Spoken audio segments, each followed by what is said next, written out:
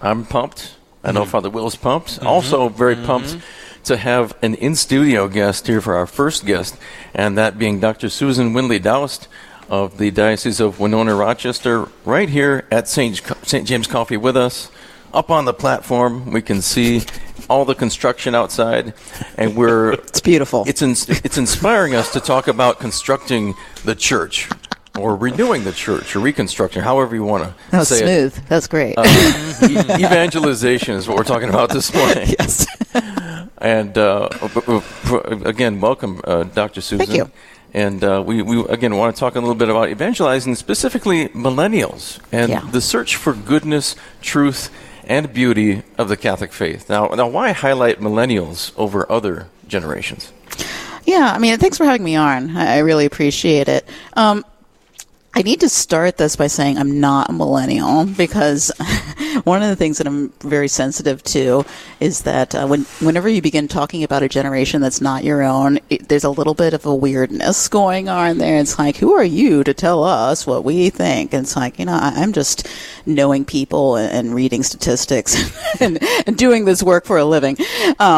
But I am a Gen Xer, right? And I think often the best reason or the best resource we have for talking to millennials is actually talking to millennials. But having said that, it is really important that we put a lot of attention on evangelizing millennials, because more than older generations for sure, millennials tend to cover about age 20 to about age 36 right now. These are the people who are drifting away from our Catholic faith, right? They are the generation that is most heavily populated when we hear about the rise of the nuns, the NONES, right? The people with no affiliation, who claim no affiliation to any faith. And it's not only important for them as individuals and as a generation, but obviously it's important because this is the group of people that are beginning to marry and build families and that sort of thing, so it has a big impact on their children as well. For their sake, for our sake as a church, as brothers and sisters in Christ, we really do need to pay a lot of attention. It's kind of, why is this generation much more likely to drift than the older generations? And to crack that nut and to really offer Christ to them in a way that, their hearts want, that their souls crave for. So, Dr. Susan, you started off by saying, who am I? And we could say, who are we? To kind of tell millennials what to do. And that's not necessarily what we're doing, but right. In talking with people of that generation, in conversations, there are some themes of needs, particular needs for the millennial generation to be able to grow in their faith. What are some of those needs that seem to be unique to the millennial generation? Yeah, the reason that we talk about generations at all is just because they tend to have certain formative experiences within the United States, right? And so when you speak to people who were formed, at the turn of the millennium, hence the name, one of the things that really formed them was it was a period in the United States of some economic crisis, honestly. People who were a little older than that tended to go to school and consider what they were going to do for a living, and in general were pretty confident they could make that happen. Millennials a lot less so. So there's a lot more economic insecurity that's sort of built into this generation. Another piece is just the continuing rise of secularism. Right. They've really been completely bathed in it from a very early age. And, even if they were going to church all their life, their parents brought them, they were catechized and so forth. I mean, that's a huge influence that they're swimming in every other day of the week. It is for all of us, but more so for this generation than for the older generations. And it shows there's a tension in their lives about how to balance these realities that they're receiving from different directions. So that's a need as well. It's like, how am I Catholic in a culture that is so predominantly secular? Mm-hmm. That's a great point. Dr. Susan Windley Daoust with us, talking about the millennials. How do we reach them? How can we evangelize them? Win them for Christ? Win them back into the church? What are some things that millennials can do themselves to strive to grow deeper in their faith? Yeah, I mean, it's the same sort of things that, all of us should be doing, right? But they may be sort of new to them because they may have had the catechesis piece. Hopefully, they've had the sacramental piece, right? That they're fully initiated in the church. But what they need to do is they really need to put as a first desire in their lives finding and living out of that encounter with Jesus Christ. Right? It's really about that relationship and recognizing that the Catholic Church was offered to us, ordained by Jesus Christ as a way to make it easier to come to Him. We don't go to church to go to church. We go to church to encounter Christ.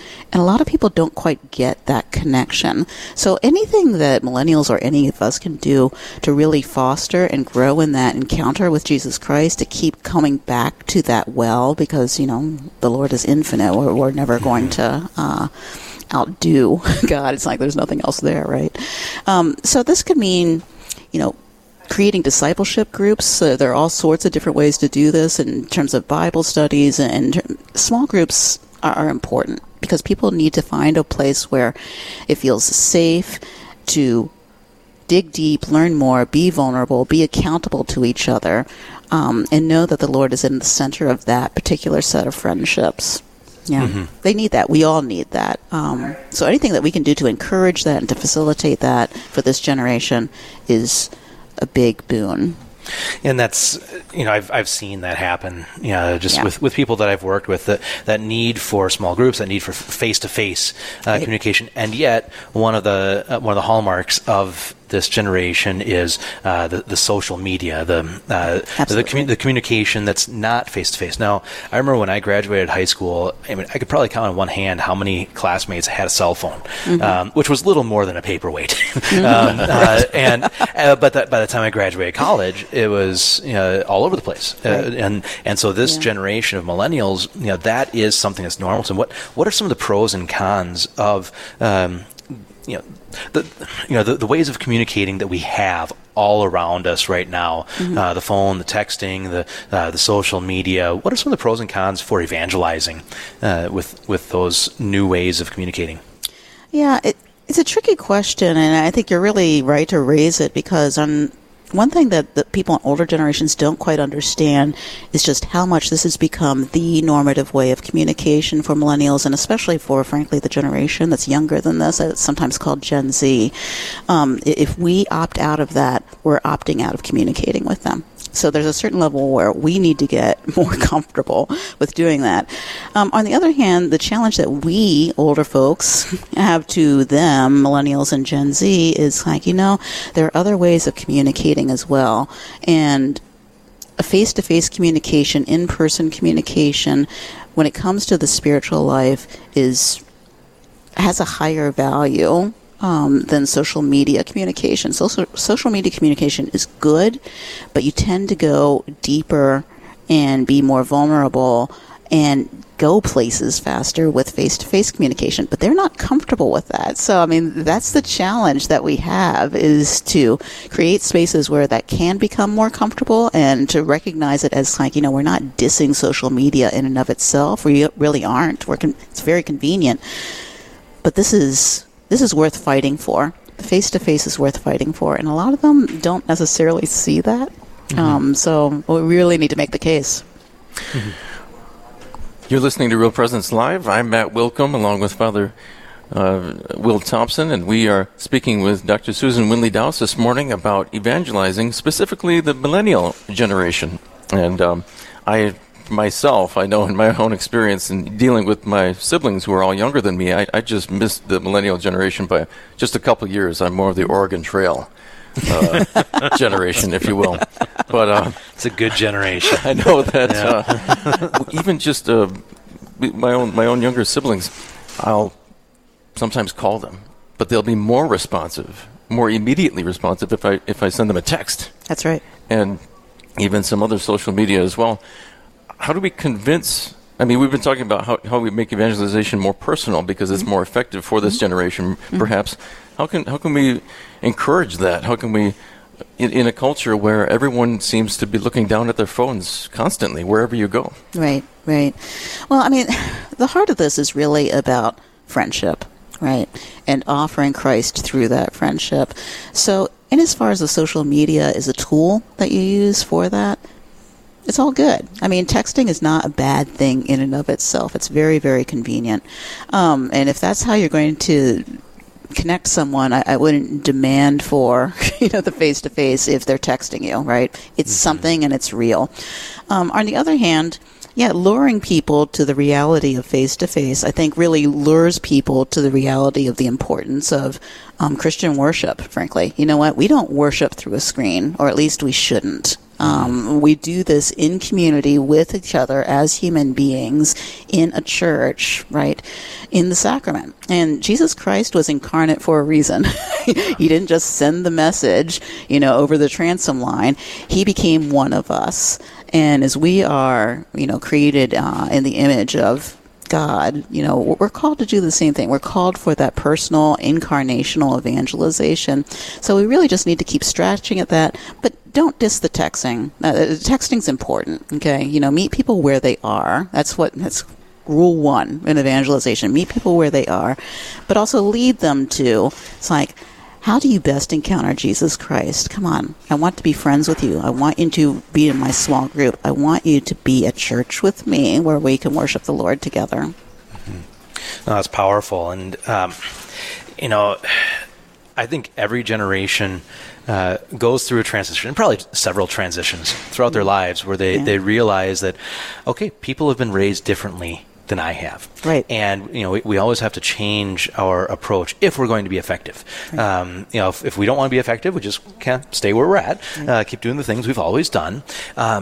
So, as we're, probably have a good number of listeners out there that are adults, parents, that have children, grandchildren that are millennials, what would be some nuggets that you would give them on how to talk about faith and how to help their children, grandchildren grow in their faith? Yeah, one thing that are of the millennial generation. Yeah, one of the things that I really recommend to people who are parents, grandparents of millennials or younger, and particularly if they've fallen away, if they're not really practicing as they should, is the book Return by Brandon Vaught. It's a really good book where he basically is writing to these people in particular. It's kind of like, how do you talk to your kids and your grandkids, adults or not, about returning to the faith? And I think it's brilliant. It's really well done. But some of the things that he suggested is kind of like, you know what? Don't get defensive. Keep the lines of communication open. For goodness sake, pray for that person. It's important.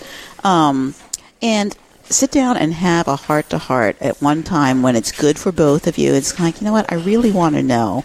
I really want to just sit and listen. Why don't you go to church anymore?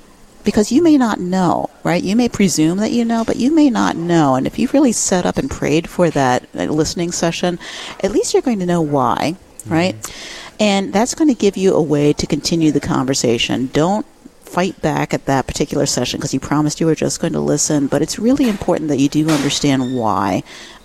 Because, often we presume too much about our own family members, right? So you got to know before you can really act on it. But don't stop praying. Don't stop praying because it can make a big difference. Absolutely. That's the number one thing. Yep. Dr. Susan Winley Dowse with us this morning on Real Presence Live. Thanks so much for being here and being in studio. Hey, thank you. That was great fun. Yeah, from Winona. Thank you so much. Grab a cup of coffee on your way out. I will. All right.